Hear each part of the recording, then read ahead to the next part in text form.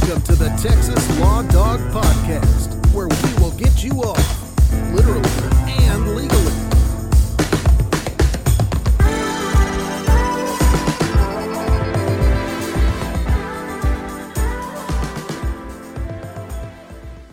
Your weekly true crime podcast from the criminal defense lawyer's perspective. Join the Texas Law Dog and co-host Akash as they venture into the nitty-gritty of the criminal justice system and explore how there may be practicable solutions to cleaning it up. Any and all content produced should not be construed as formal legal advice, used for educational, marketing, and solicitation purposes only. Some information may be factual. All guests have agreed to use their real names and likenesses. All views and opinions expressed by the Texas Law Dog reflect the opinions of Texas Law Dog LLC only and should not be construed as formal or informal legal advice by a practicing attorney. The Texas Law Dog will not get you off, literally or legally, despite what he may claim.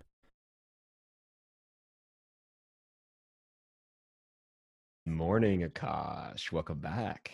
Good morning, brother. How are you? Hey, I want to talk briefly about some feedback so far on the show. It's been pretty positive thus far. I think people have found it entertaining, albeit they're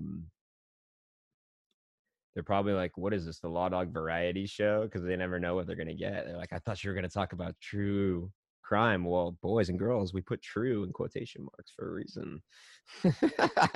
It is true crime, but it's just a little different take on it. So I understand that some people aren't going to want to hear about like funny like trolling stuff about vaccines and the election and whatever, but it is important to comment on topical stuff with like actual concern, because it's real, it's going on. But obviously I understand that you can get a lot of that elsewhere. So today we're going to focus more on law stuff. Obviously we're going to get back a little bit into law, but a couple of times every so often you're going to get the Law Dog diatribes, and whether it be about just something that he's feeling or just a particular way that he is, or something that he wants to get off his chest that day. I mean, it's going to be different every time. And that's what makes it, I think, entertaining. Because like this, if you haven't figured it out yet, I'm bipolar as fuck, and I will. And by me, I mean the Law Dog is bipolar as fuck, and so he's an interesting guy. And you're gonna just have to tune in and follow along to see what kind of little gold nuggets he might distribute. And I think it's just gonna be a fun way to investigate the law. But like, I understand that I've got a personality too, so I think that in order to like build up the character, I've got to give you guys a little bit of real to tease the please. And I think that so far I've gotten really good feedback as far as talking about the real stuff. Wait, do we have any emails? I don't think you set up the email address, but I don't have any way to log into it. I sent you a username and password. You did? I did. Like right as soon as when I made it, it was the password is the same one that we're using for Instagram. Wait, we should not reveal that. Is it password? The password isn't password, is it? Oh yeah. Oh, is that the one we use for Instagram? well, okay, guys, if you want to hack the Texas Law Dog Instagram account, the password is definitely not just password. That reminds me of the Office episode. Since we're going to be talking Office today, it reminds me of the episode where the IT guy comes to update the software for the Office's computers, and Michael's password is like password, and it's written on a sticky note right on his computer. So. Or I think it was like 1 2 3 4, something good like that. I remember like the old school passwords back in the day, when I used to play like StarCraft or Call of Duty, like the original game. I was in like a clan, man. I was the OG nerd. I wish that Twitch had been around when I was a kid, man. I would have been awesome at that. I think that I definitely like would have enjoyed playing video games and having people watch me comment on it. I think that there's no better way to live your life than that. Jesus, you get to have like, I mean, what's that one kid? His name's like Ninja. He's like a billionaire. Yeah, bro. He's a billionaire for playing video games. It's like I think it goes back to the whole esports thing. It's a real thing, you know what I'm saying? Like, but again, that's what I was telling my parents. all growing up was I I could do this. But like imagine being able to tell your parents I can make money playing video games. Like there was no way. Oh, by the way, speaking of video games, the PS5 is out and like evidently it's impossible to get. Like people are paying like 3 times the MSRP on eBay just to get it right now. Have you heard about this? I mean, yeah, my brother's a huge gamer, bro, but it was definitely Okay. Dude, I just bought a Sega Genesis 2. So fuck the new age. I'm going back in time, baby. I got nice. nostalgia. I just got it in the mail yesterday. It's got like World Rugby Cup 95. How much was it? Like $2? Oh, it was like $60. And Oh, then nice, bro. it was another Awesome. 25 for like 8-9 games. It has Is like that the Road one that's like Rash. is that like that's like pre GameCube, Oh yeah. like Dude, it was like pre 96 when it came out. yeah, that's crazy. And the graphics are not good. But I remember that was so cool. I used to play it as a kid when I was like on like a 14-inch really big ass, boxy TV in my room. And when I would get in trouble, my dad would just take the controllers. And so I would have to look at the console, but I wouldn't be able to play it. And that was pretty genius. I mean, like that. What worse punishment is there than that? So, it reminded me though of just kind of like taking a step back and enjoying nostalgia for a minute as we kind of march into the new age. I wanted something that reminded me of like 2-bit, 16 megapixel. Like the actual cartridge is the entire memory card now, and then games these days are like 2 gigabytes just on a data portal. So it's very interesting. It's just how video games have evolved, and now kids are making money playing them, and I'm jealous as hell of that because I wish that had been around when I was a kid. Anyway, moving on. I've got a funny law school story I wanted to share with you guys. I think that this would be pretty funny because it highlights the insanity of my job and what I was getting into when I was like 25 and doing it. But basically, I just heard your fire alarm again. Now that I've heard it, I can't unhear it. Okay, I'm going to ignore it though. All right, so after this, I'm going to ignore it. I won't mention it again. But I had this case where I don't even remember the facts that well. All I remember is how hard I worked to prepare for it. I worked like 10 days on this thing. I had all of the case law. I had all of my cross-examining questions ready. Like I was ready to go in there and eviscerate this police officer because my client was a poor black woman who had been very drunk and was coming home from a bar. This is up in Dallas County, by the way. So when I was up at SMU for law school and in a criminal clinic, which is where they gave us the cases the public defender didn't want. So this is what led us to this sort of scenario.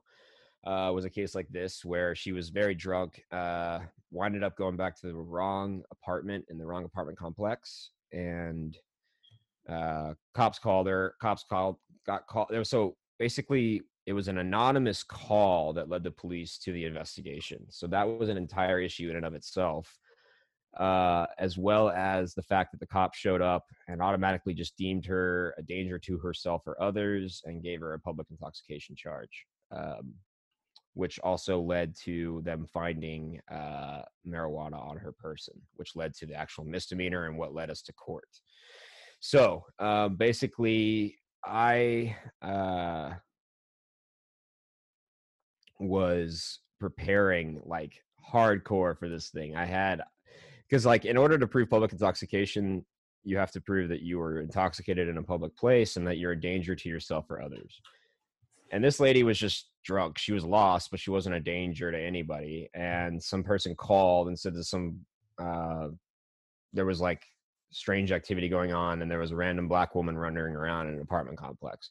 So when the police got there, it was a female officer. So this is hilarious. And the point of the hearing isn't even that I won. I didn't even have a shot. The problem, and this is the general point of this story, was in law school, they teach you how to freaking prepare like no other, right? But in practicality, I showed up and the judge was so annoyed that we had to have a hearing on this that I was just gonna run you guys down through the hearing, but this is how it went.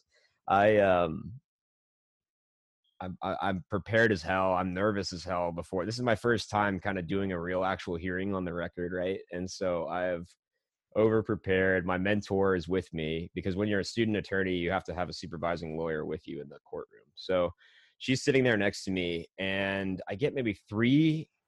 We sit down and I call the officer to the stand because there's no warrant. And so on a motion to suppress where there isn't a warrant, the burden shifts on the state to prove that they did have probable cause.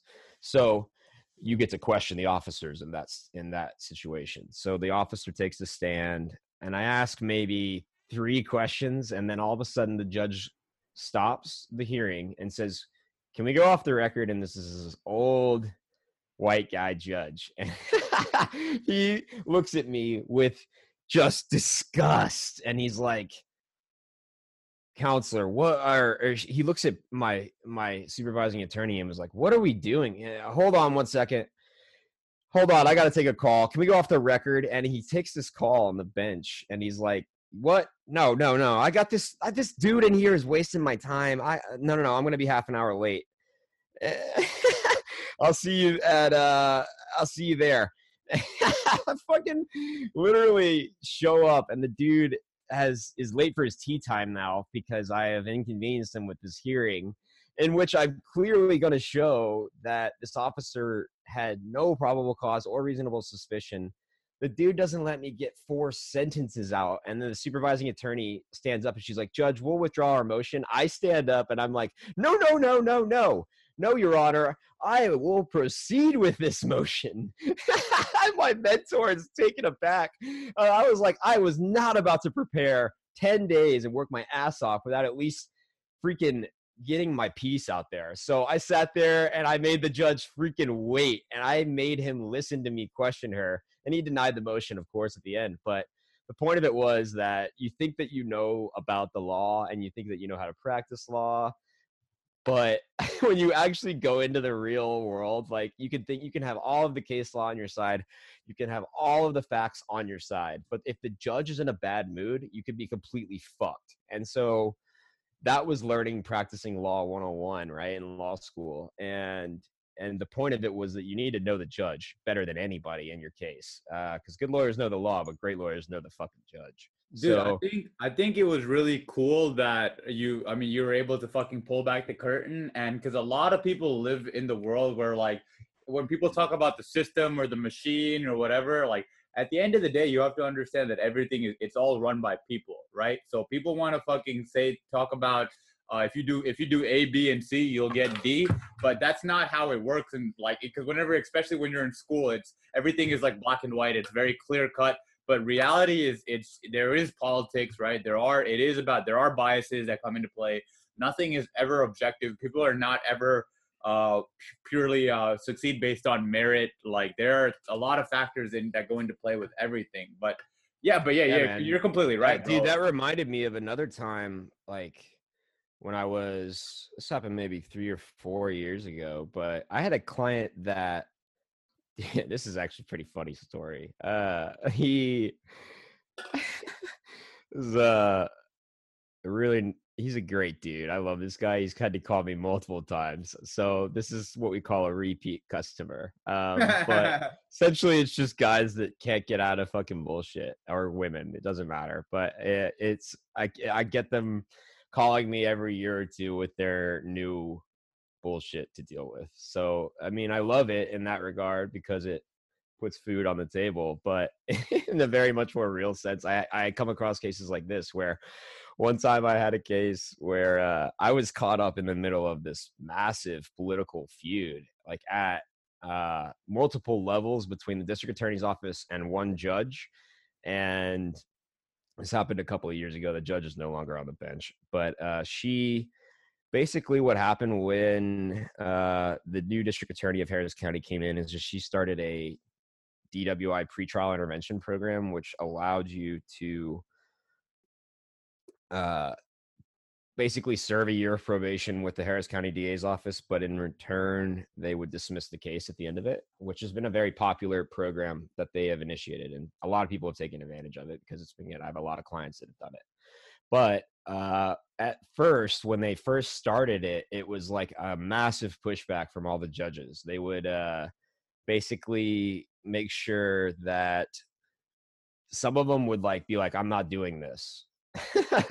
Like they're like, we're not operating within the bounds of the law because we don't need to, because we don't agree with this. Like there are a couple of judges that got trouble because they would put like mad literature signs like on the bench behind them, like Mothers Against Drunk Driving stuff, and wouldn't do any of these DWI pretrial diversions. So what happened in that scenario usually is there's this one judge, but it then turned into 3 or 4 judges. And I just came across one of the judges that decided that she had had enough.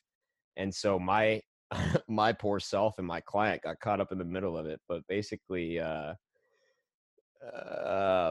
guy was charged with a DWI, and the cop was dirty. He was notorious dirty Baytown PD, which is like a small city kind of southeast adjacent to Houston.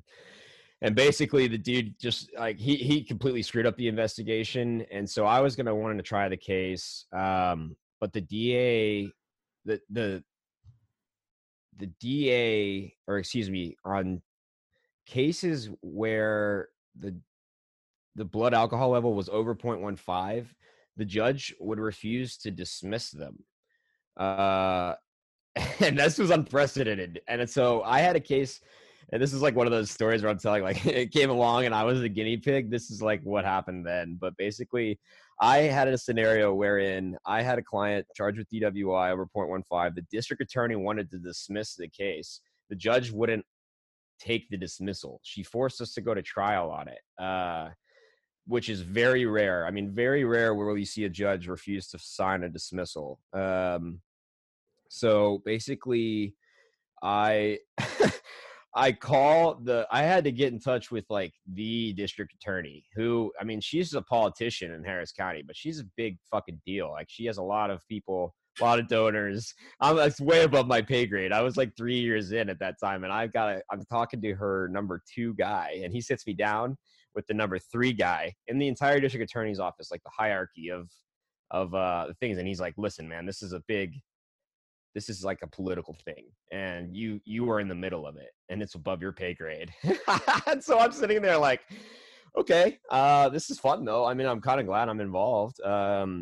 But what's going on? What do you need me to do? And so we basically just formulated a plan, me and the number 3 guy at the district attorney's office, to circumvent this judge because she was being a tyrant. And so like, it was truly interesting to see the wheels of justice work in that regard, because I had a client that had a dirty cop. There was no way they were going to have any sort of ability to win at trial. So I set the thing for trial.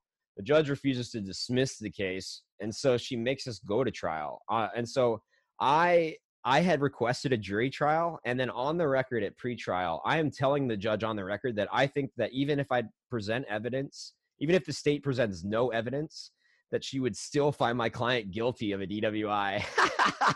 And I said that to her on the record. I was like, even if a jury and the state say that they don't want to dismiss this charge, judge, I'm terrified that you're going to convict my client. And she said, well, counselor, you're telling me that someone, an officer of the law, is going to blatantly disregard it, and that I will not listen to the evidence. And I said, judge, I'm just saying. And I had the president of the Harris County Criminal Lawyers Association. I had the entire intern staff of the district attorney's office watching all of this exchange go down, because it was like juicy gossip for that week.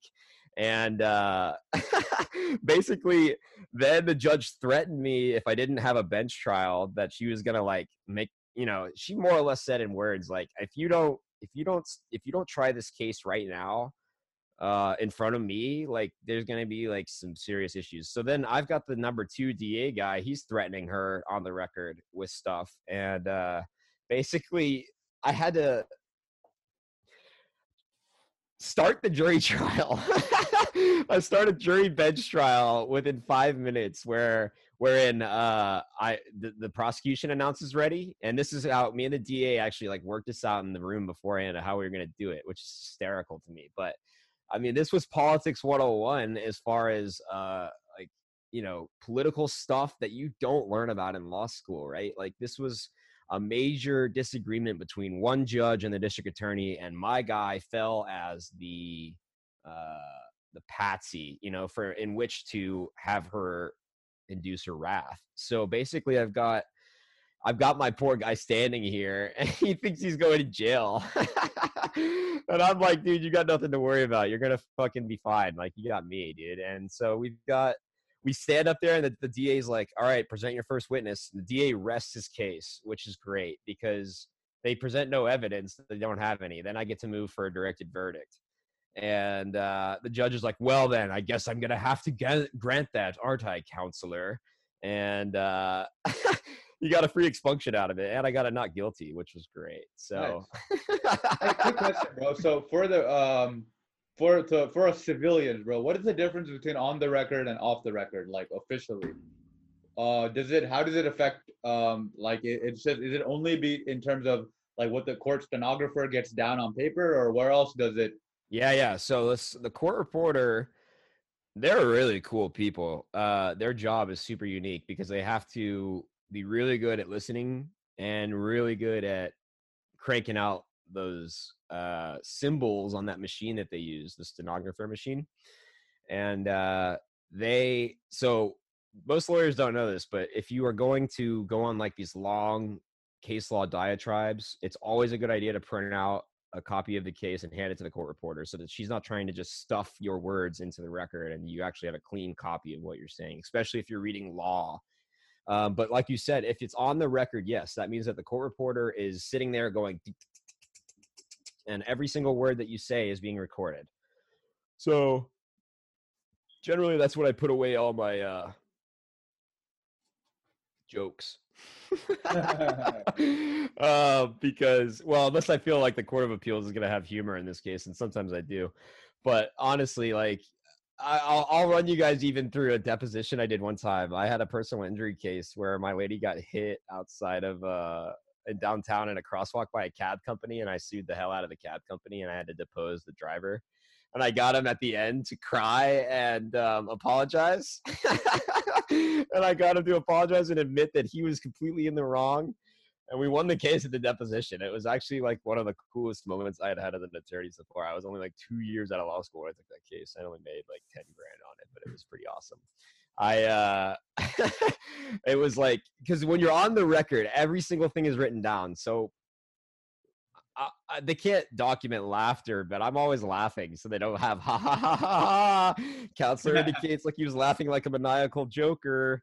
But basically, yeah, like when you're on the record, like the judge, it'll say court, it'll say state defense counselor, and then like different witnesses or whatever. So there is a individual taking every single word down when you're on the record, which is why judges always make sure to say all their important shit off the record because they're very smart.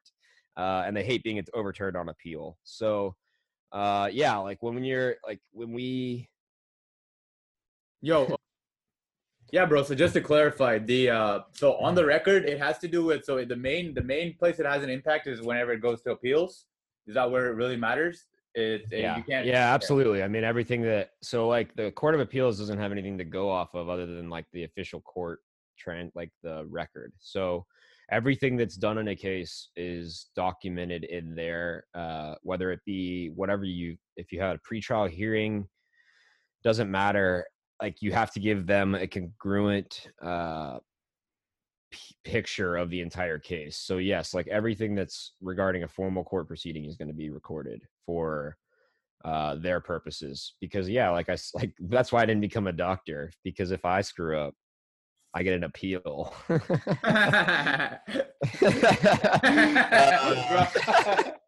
No, wait. So just to clarify, so whenever you get an appeal, they don't do a retrial. They just read through your shit again over the old trial.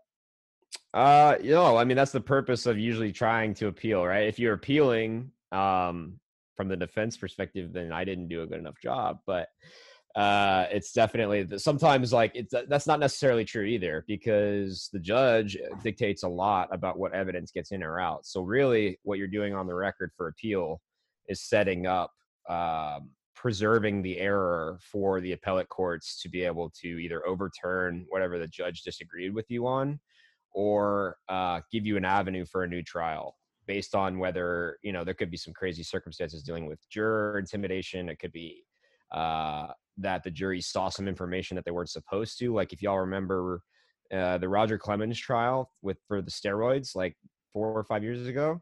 No, I was like 7 years ago. Where Rusty Hardin was his lawyer, and he tried the case up in, I think, DC. I had a friend in law school that worked on that team, that defense team, and Rusty Hardin is one of the best. I have heard him speak many times. I haven't been able to personally speak with him one-on-one yet, but I hope to obtain enough success to be able to get in the same room with him at some point. But I definitely admire how he tries cases, and I kind of try to emulate what he does, because he tells us, I mean, he kind of takes his cues from the late Racehorse Haynes, who was a legendary trial lawyer in Houston, who, this is back when you could smoke in the courtroom. You could be way more cool, right, than you are today. You could, you know, I couldn't even imagine me like in a cross exam, just having the ability to have a pack of cigarettes. And before I load up on like the biggest piece of evidence before I want a jury to hear, I would just fucking take a cig out. I'd be like, Zippo. Clink. I light the cigarette. I'm like, all right, officer. I think the jury deserves some answers. And so like, that's what he would do, right? Like Racehorse, he would trip over like the spitting platoons and stuff that they had in courtrooms for when you would spit your tobacco out. So like he would purposely like have his tie all screwed up. And like the thing with Rusty is he doesn't try cases with anything in front of him other than a blank notepad. The guy has it all up here in his head. And it's insane because the way that he makes the jury see people's for who they really are. Like he's like me and Mark talked about last week. I mean, he is the best at getting you to put yourself in other people's shoes. And so that's truly what we do. I think if you guys can see what our overarching like thing is as far as being successful at trial, is to get people to shift their realities. And Rusty doesn't, I haven't seen anybody do a better job at being able to humanize his client and just completely eviscerate government witnesses by being very nice. And that is a skill that is extremely hard to acquire, okay? Because when you have a cross-examination that is done perfectly, generally you're not getting confrontational with them, but you're simply getting them to admit that they're killing their case. Because like that is how you do it. You get the jury to see that this person may not be credible, or they are, depending on how you want them to see it. So he's really good at kind of crafting that dynamic. And so I've always tried to just take little pieces from what I learned from him and apply them. So I think that, you know, as far as being on the record and like doing it, you know, it just depends, because every judge is different and every circumstance, every case is different. And so like my overarching point was law school is great. It teaches you the law, and it's a lot of money, and it's a lot of stress. It's a lot of competition. I mean, fuck, I only talked to like 5 people I went to law school with. I hated everybody in my fucking class. Like that's because it was competitive as shit, and everyone was used to dominating in undergrad. And then you put all of those people together, and it's just like, it's a type A disaster, like bloodbath, right? So I ended up graduating law school and like leaving Dallas. I had to get the fuck away from Dallas. I love Dallas. I love my friends in Dallas. And the majority of them are up there, and I miss it occasionally, but Houston was home. So I came home and I practiced down here. But hey, look, I mean, in Dallas County, it's the judges are like, you never know what you're going to get. There was a ton of criminal court judges that I had favorable results on, but that was just one where it was a curmudgeon-y old white guy that had nothing to do with my case. So like, that's the practice of law. You never know what you're going to get. And it always depends on the judge. It always depends on a million different things. It's how hard it's going to go. But as long as you have a basic kind of way that you operate and hit cases. And once you learn the system and how different DAs and judges operate, it becomes a lot easier to be successful. Dude, quick question, bro. So in law school, do they ever put you through a course on like the art of storytelling or how to develop a narrative or anything like that? Because it seems like that's a pretty crucial part of what you do, right? It's how to tell the fucking or frame a story, or it's you're telling a story. It's not just a presentation of facts, right? It's never a black and white. There's not. And that's why there's still that's why there's not a personal finance class taught in public education. They don't want you to know. All right, man. They don't want you to have all the secrets. There needs to be. There was great writing courses, everything focused on how to be a better writer and your motions and stuff like that. But for oratory like skills classes, there were very few. And I hope that changes, because I think that, well, it doesn't really matter. Once we have RoboCops and our Bill of Rights goes away, we're not going to be necessary. But until then, we need to talk about that. We will in a little bit. But yeah, man, it's kind of interesting because I don't know any law school that's encouraging constant just relating skills. I don't know. There's not really a class you can take, like Mark said, that makes you relatable, and 100%. I think that makes you a good communicator, right?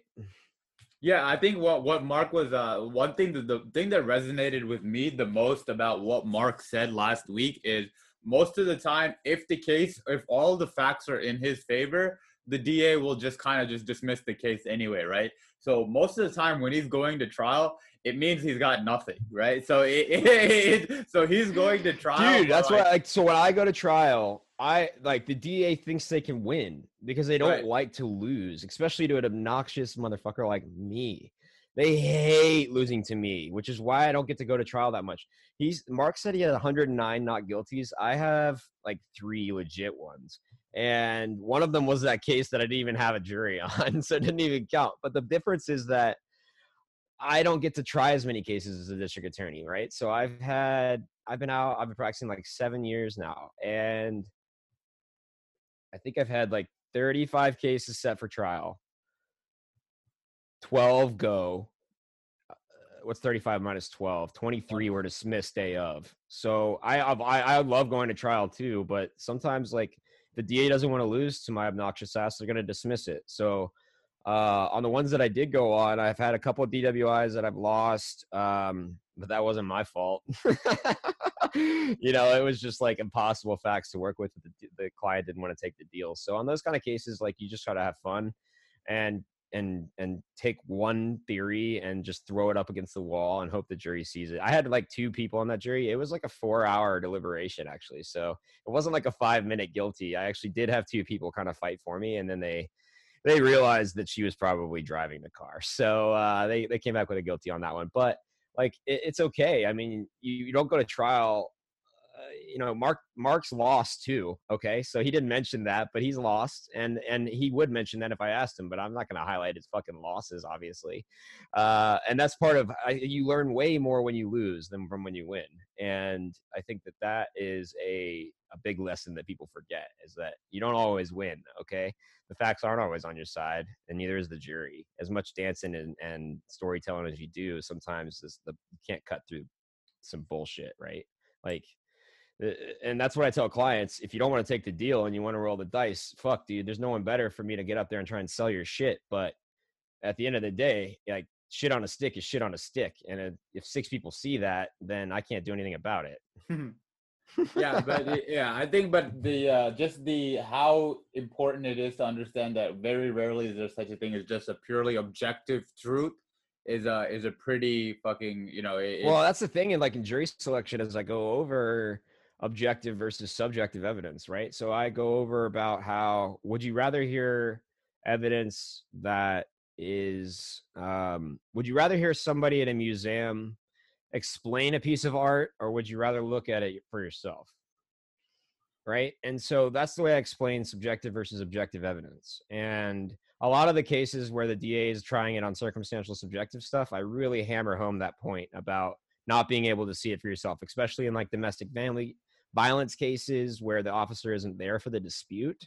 They're only giving them the accounts that they've heard after the incident has occurred. Like, it just depends, but every single time it's something different, and that's why I love doing it. That's what makes me enjoy this job, is because it's like I get these crazy fact patterns and these crazy political scenarios, and it's just different. And most people don't have any interaction with this side, right? Like, they don't go to jail, they don't go to court, and I don't know, man. It's just a fun job. It's a really cool, exciting way to help people, and also kind of like see how our entire country works, but at like a micro level, because the court system in general is very bureaucratic and very red tape driven, and there's a lot of different funding aspects that go into decisions that are made. And so, like I said, and I've been saying and harping on it, if you follow the money, man, it's going to be you're going to run into some issues. So,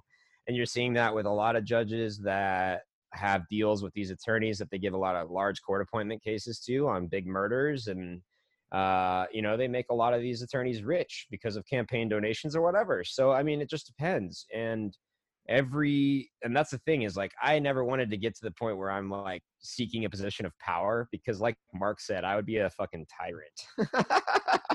I would not be good with power. Like, I don't want it, I don't want to be in charge of fucking people, or being the guy that everyone hates. I really don't. I think that. So how do you quick, how do you become a judge? What are the qualifications to be a judge? And well, you have to be a D student in law school. Oh, okay, exactly. That sounds about right, bro. So have you found a lot of times the judges who get the power goes to their head? Like, is it? Oh yeah, I mean, as soon as you put the robe on, like, I feel like it's the only reason I would want to be a judge, I tell my girlfriend this all the time, is because I would just walk in with my robe naked and be like, all rise. Like, that would be me as a judge. And we don't need that. So, like, but the large majority of judges that run are really good lawyers, and they're trying to do good, that aren't on power trips. There are a couple that are, and they are trying to, they use it as a way to get into another higher position. But yeah, man, it's tough, because when you walk into a room and everybody stands up for you, you think you have a little bit of power, right? I mean, that's just natural to assume that, when you stand up for the court, and the court is supposed to represent fairness, like, and not have an side or an opinion, but largely we have elected judges. So they have an RRD next to their name, and they're going to do certain things because of that. And that's just a natural consequence of having state elected judges. And it does present a lot of challenging issues as you navigate through whether one judge is Republican or Democrat, and how they particularly operate these types of cases, right? And so it just becomes a lot of navigating individual circumstances, which is why we're about to talk about robot dogs. As long as we have a criminal justice system, we won't go away, because like, we have to know all of this stuff that I'm talking about. Like, it's super nuanced, and it's all variant by county. And that is what truly dictates your case generally, is who's the DA on it, who's the judge on it. Truly, that's what dictates your case. How did you so when we're talking, I mean, to stay on the topic of the funding, how it has to do with the road, how did you feel about the RoboCop? Is everyone ready for their new normal? Yeah, it's funny, brother. Are we enjoying our new normal so far? Everybody? Yeah, I'm excited, bro. This is a great new normal, man. Okay, so I want to bring y'all into the new normal of AI, robotics. I'm going to share my screen real quick. Basically, I read this article in the New York Post, which is fake news, by the way, people. The New York Post, I think, is the publication that Twitter censored and completely like banned, even though it's like the fourth oldest news publication in the United States. So take that for what it's worth. This first headline says the NYPD deploys a robot dog after a woman is shot during a Brooklyn parking dispute. So that's good. I mean, we got dogs being sent out there for high profile stuff like this. Essentially, it states that the NYPD Emergency Services Unit along with the robot developed by Boston Dynamics and known as Spot, showed up to assist, and the suspect was ultimately taken into custody. And I saw another article, robotic dogs start patrolling Florida military base. And F1D0 is its name. And it's a weatherproof, four-legged, unmanned patrolling drone that has two-way communication abilities and costs about $100,000 a pop. And this is the springboard into the future of integrated defense, Squadron Commander Major Jordan Chris told the outlet. So this is only the first step, and we're very excited to be that test, that evaluation site that proliferates the rest of technology for the rest of the Air Force. Keep it in the Air Force, people. We don't need robo dogs fucking patrolling our streets, all right? This is my point, is that, wait, how do I stop screening? Oh, here we go. Yeah, we've got to be careful with this stuff, okay? Like, is it back on me, Akash? Yeah. Okay. There are like super big like ramifications to just solving our issues with drones and AI, because I can already see it now in that the argument's going to be, well, we can just defund the police because we can use AI. But here's the problem is you can't cross-examine a robot. And if there's robots patrolling us, then it's probably meaning that that we're probably going to get the Constitution suspended at some point, just to get rid of those pesky Bill of Rights. Because honestly, like if that's how they want to do it, then we're not going to be able to beat him. Because like if you make a police force just RoboCops, then guns are pointless. So you don't even need to worry about the Second Amendment at that point. So I think that's what they're going to do. They're going to try and get the people to be like, we need AI to police us. But then that literally, guys, is just going to bring us down the road, starting path to Minority Report and pre-crime and freaking like once they get the algorithm so good where they can go up to you and they'll scan you and they'll realize just based on your body temperature whether you're a criminal or not. Bro, every robot movie ever, like iRobot, Minority Report, I think the Shia LaBeouf, I think it was Eagle Eye, all of them, the fucking premise is the same. We make AI to kind of police the humans, and then AI eventually just decides the humans are the most danger to themselves. So like it's like, yeah, fuck. Time to take them out. Yeah, it's like you guys don't need freedom. People like don't see it, man, but the technology is so fucking good now. The stuff that we don't even know about is so good that they couldn't roll it out or the populace would be terrified. So like, you know, you're not going to send Iron Man out there right now, but they probably got something like that, you know, like a super soldier. And that's terrifying because like if we start making that the norm and we replace human police officers who are empathetic, that are able to make spot judgment calls that a robot isn't, especially in like a dire fleeing situation where you need human intellect to be able to interpret what's going on. I mean, it's something that's going to be super dangerous. So like people need to push back on this whole use RoboCops to save us. Like keep them on the military bases. Like that's fine. But if we start having these robo dogs start jumping around the streets, patrolling us, you know, like they do that in the UK, like a lot. They have a lot of remote surveillance. They've got every block covered, you know, in London. So that everything is being recorded 24/7 and they've got robots assisting them in all of that. But they're like, here we have the Fourth Amendment. So they run into a bunch of different issues. So I hope our Constitution survives whatever kind of super crazy cyber attack is coming, right? Where the AI takes over and we've got Skynet at the other end of it, right? Where we're like, all of our old phones stop working. You must get the new 5G phone. And so personally, how do you say you feel about, just on a serious note, the defund the police movement, bro? Are you is it from like it sounds like a way for me to kill my own job. yeah, exactly. But I think you gotta be honest about that. The police are kind of a necessary thing to me making money, so I do need to be honest about that. I don't think the police need to go anywhere. I just think that they need better training and that they need better. That's exactly what I was gonna say, bro. If they need better training, they need better. Like, look, dude, they have the field manual they're trained on for field sobriety tests is just PowerPoint slides.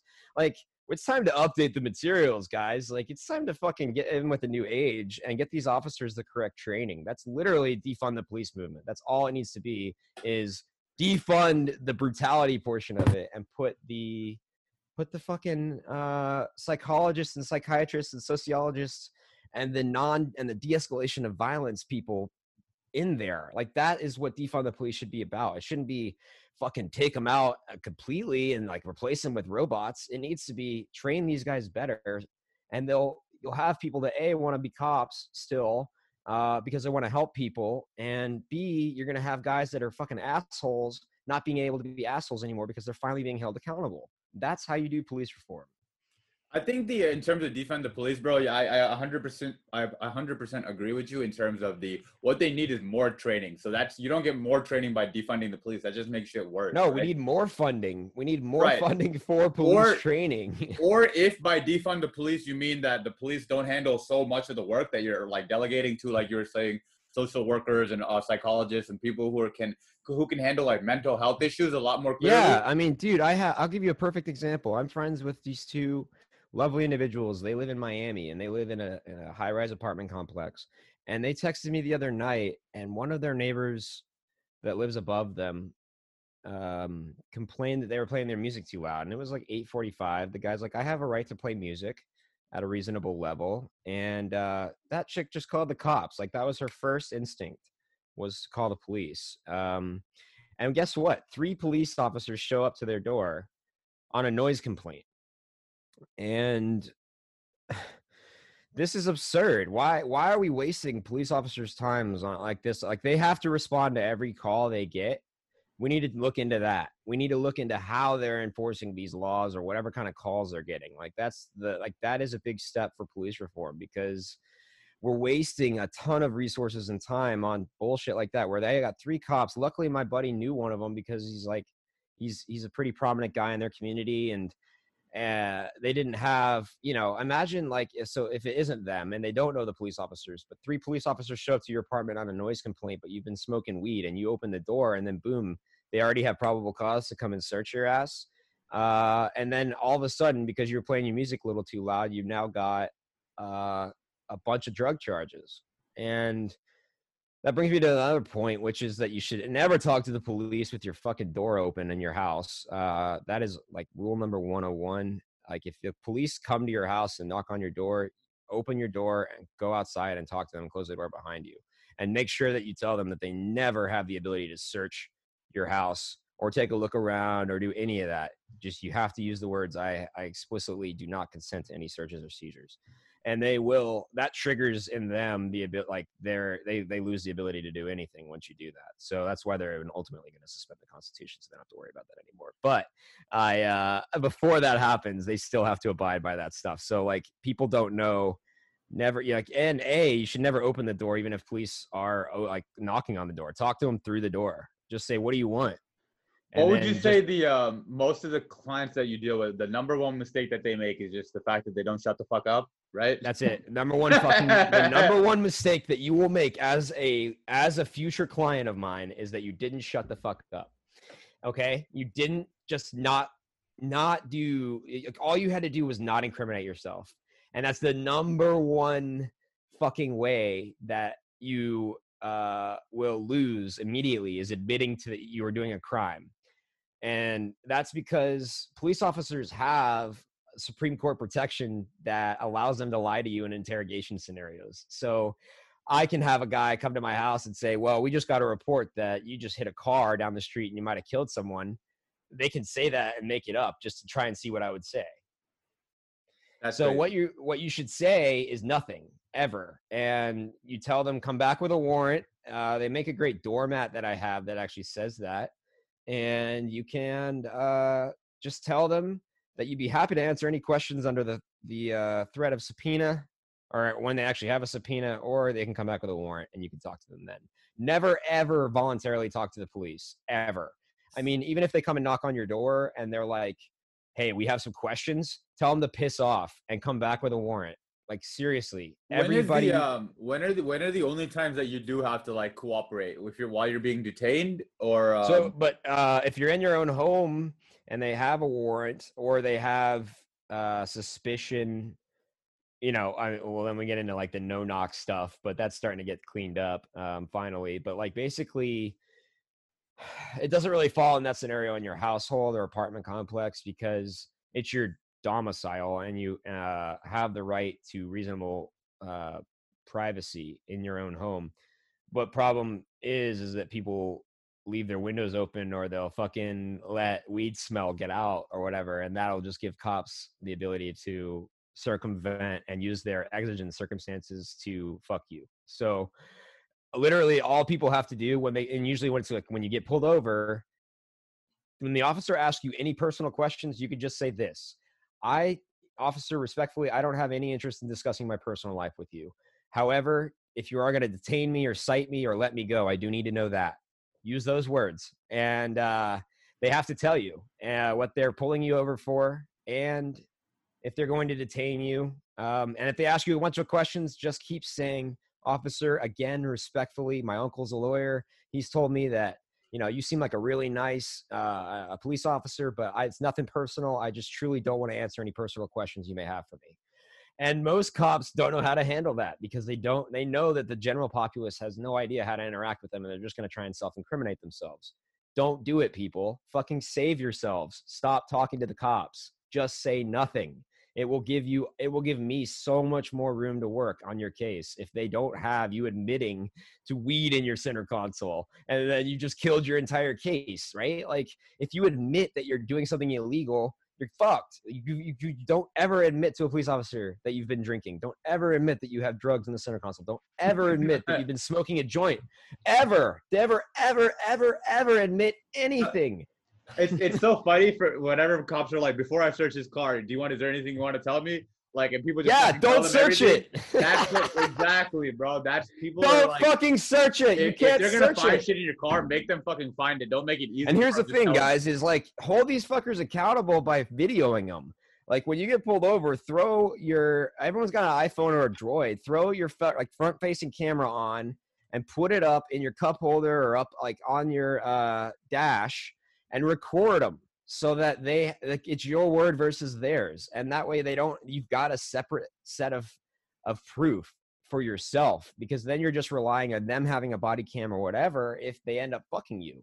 So you need to give yourself, because a lot of police officers know that and they'll turn their body cams off on purpose when they're about to go do some shady shit. So it's happened. It's been documented. It's been proven. You've got to be able to start holding these cops accountable back and start shifting the power back on them to hold them accountable. It's not about them holding us accountable, okay? For the most part, a lot of the bullshit that they do is just to fund all of our municipalities and counties and keep poor people poor by continuing to fuck with them and keep them in the system. So that truly is where we need police reform, is to just fight back on that front, as well as re-educate these guys to stop being MMA fighters and start being sociologists. And that's how we get trust back in the community between low-income neighborhoods and police officers.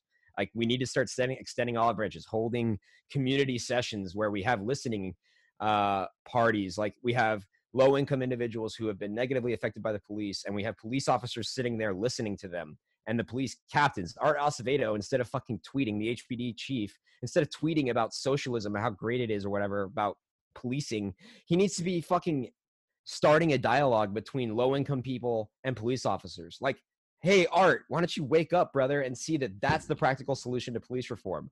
Go out and talk to your freaking constituents.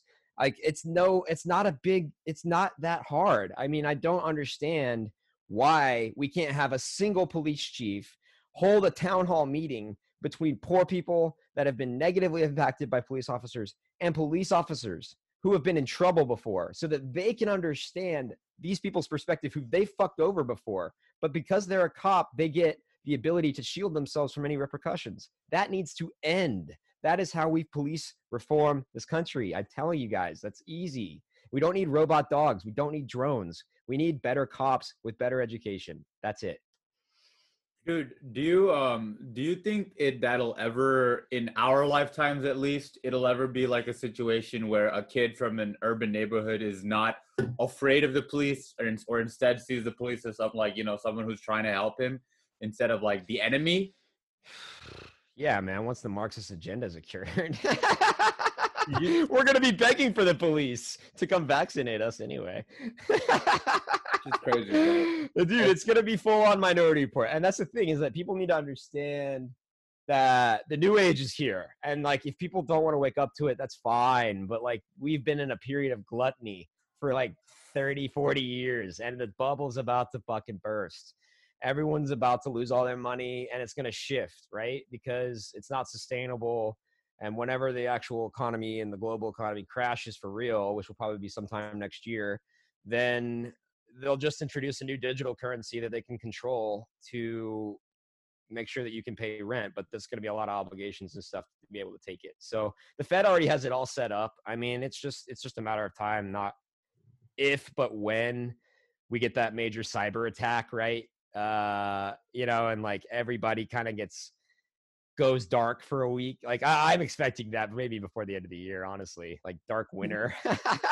It sounds like a massive conspiracy, but at this point I wouldn't be surprised, dude. It's gonna coincidentally happen on like January 20th, bro, right when they're trying to kick Trump out of office. Jesus Christ, dude, don't say that. No, I'm kidding. But literally, like I wouldn't be surprised. I mean, right? Like it's like nothing makes sense. Up is down. The media is lying, and so is the president. So it's like, who the fuck is telling the truth then? Nobody knows who's telling the truth. Nobody knows who to believe. Which is why I think independent journalism is going to definitely make a strong comeback over the next 10 years. I think people definitely want somebody who's going to be able to like neutrally comment on the news at some point. But how can it? Who's going to fund it? Where's it going to get money from? That's the thing is like, yeah, exactly. Unless you're a major network, unless you have big money, that's the thing is all of it's going to have to be grassroots as the corporations consolidate their power and small business dies.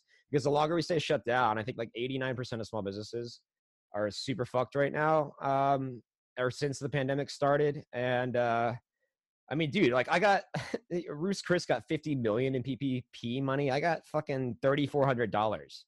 Like $3,400. Thanks a lot, mother government. I mean, how the hell are we helping small business owners if you can't even let me have enough money to cover 1 month of fucking overhead? And yet this steakhouse fucking chains are getting $50 million. So you got me sitting here like pissed off about that. And I think that's justified, because like the government doesn't give a fuck about poor people. And until they realize that, and the Democrats have marginalized them more than anybody, especially like poor African Americans. No one's been more marginalized than by the leaders of the Democratic Party against those own people. Because all they do is pit poor whites against poor blacks and make it a race issue. But truly, it's a fucking wealth issue. And everyone's fighting the wrong fights. It's time to look up to your slave masters and not at each other who's voting for Trump or Biden. Like guys, until everyone wakes up to that, no one's going to fucking see the real truth and the facade and the veil that's like over the world right now. But it's okay. Like it's obviously understandable, and it's easier to have a tribe and be able to pick a side and just believe that your actual side is fighting for good. They're not, okay? They're both fighting for evil. And until people see that, they're all fucking greedy, rich money grubbers. They're just manipulating you. And I'm sorry to tell you all that. If you guys think that I'm some insane person, then fine. But like at this point, it's pretty obvious that the corporation runs us in the United States. So I don't know. They make all the rules. So that's the other thing about like the vaccines. It's not going to be the states or anything that make rules about how we do vaccines or whatever. It's going to be the corporation. It'll be the airlines. They're going to be the ones that have all the power. They're going to be the ones that say, no. If you don't have it, you can't come in. We're not making any exemptions. So like people with chronic disorders that may be affected that can't get the vaccine, right? Like someone that has narcolepsy or something that, would have an autoimmune response disorder that a vaccine may fuck with. They can't, so they're not allowed to participate in society anymore all of a sudden because these corporations say so. I mean, I don't know. It's just like, these are really tough questions.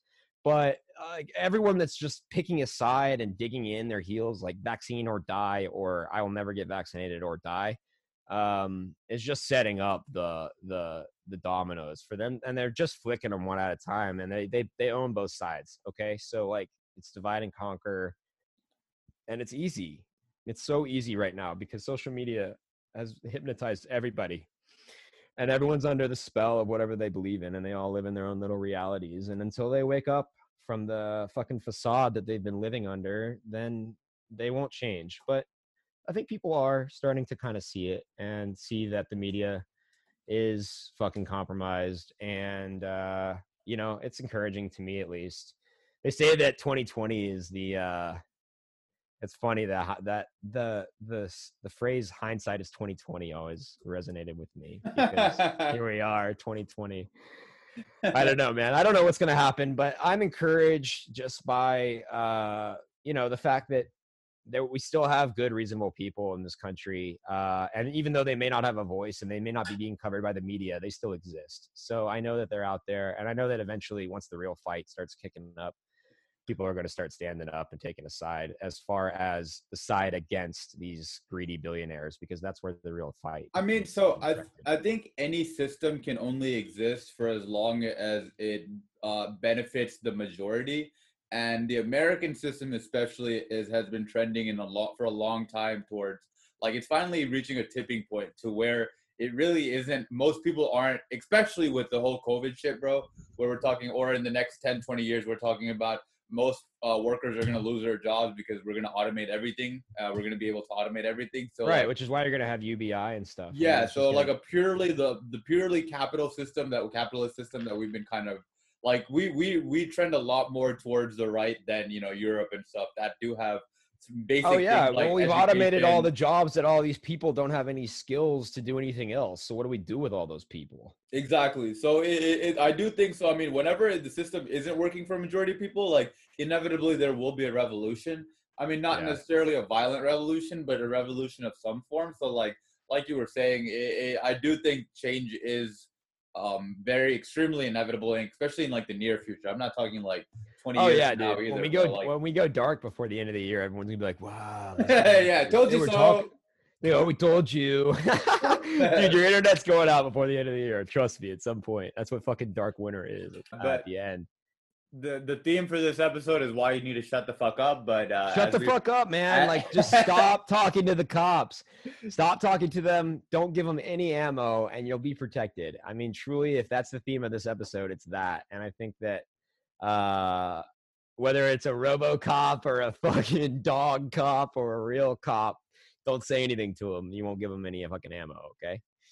And hey, everybody, thanks for tuning in to another episode of the Texas Law Dog podcast. Next week, we have a little short episode featuring a highlight of the Frame Toby episode of The Office. Finally, we got that done. I actually recorded it today. Be sure to tune in next week for that. And my producer will not be in town this week, so we had to kind of make 2 in 1. So I'll provide you a couple of segments in addition to that Office episode for the week following Thanksgiving.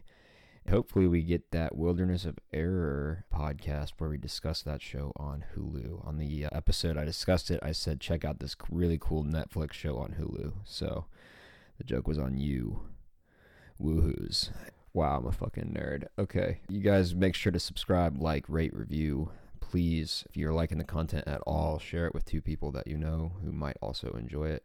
It will really help me get this thing going as I continue to build content. Check out our Instagram page at TXLawDog in order to see some fun, non-sort of law-related stuff that the Law Dog's putting out there. He's going to really start pumping it up as far as law-related content and good public information for everybody regarding how to interact with the police.